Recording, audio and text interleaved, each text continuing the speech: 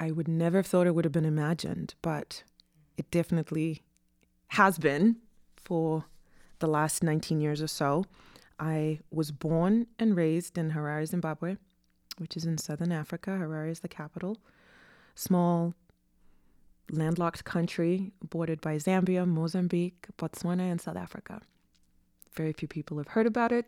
Bob Marley did a song about it. Stevie Wonder referenced it, but an amazing people, an amazing culture, and I'm very proud of where I'm from.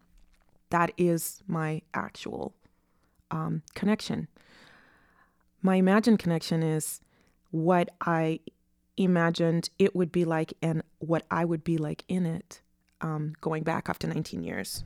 And it was not as I imagined, and I was not as I imagined in it. And I was not perceived the way that I thought I would be. I thought I would just blend in. But apparently I walk with an American swagger. I don't know what that means. I'm like, so did I just like learn how to walk this way? I was thinking I always walk that way, but I guess not. And that's not a bad thing. I think also being someone who was naturalized as an American, I can recognize an American, and anyone who's traveled outside of America will always recognize other Americans immediately, right? There is something about that. And I don't know if it's any one thing. I don't think it's a bad thing. It's just a thing that you just identify like, oh, okay, this person is probably American and you are probably always right. I think that my imagined African experience was a very, very big learning curve for me, in that I had a lot of work to do internally, and also that I didn't need to only belong to one place, because I realized in returning home, I called this actually 2019 was sort of my year of return.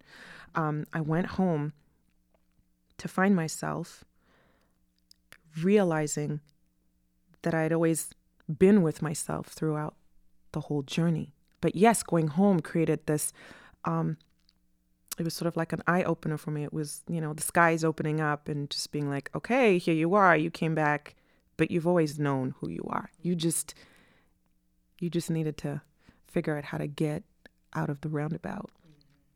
And that's kind of what I felt like for 19 years, was that I was in this roundabout and I couldn't figure out which exit to get out of. It's just going round and round, right? I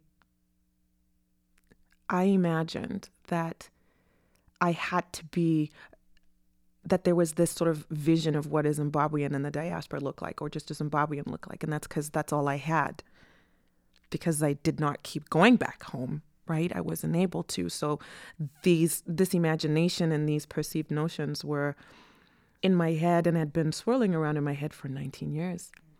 Going back and having your people be like, where are you from? Floored me, because that's what I get asked here. I'm used to it here. I'm not used to that from my own people. But even saying that, I say my own people. Do I not consider Americans my people? Sometimes, not always. I'm an individual. Yeah. Sometimes, not always, but if I were at home as a collective, sure, in general, I guess the principle would apply, but overall, those are my people, right?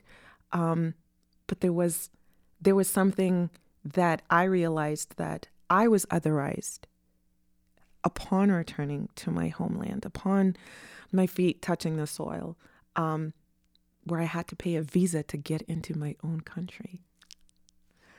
But then I'm like, which is my country? Is it America? Is it Zimbabwe? And when I left, I realized that I didn't have to make a choice, right? I didn't have to make a choice. I remember I come from a place, I know where I come from. I appreciate my knowledge of that. But I'm also in a new place where I can talk about where I come from, talk about my journey, talk about the knowledge that comes with that, expand myself and other people's knowledge of their own journeys internally and have more conversations like this.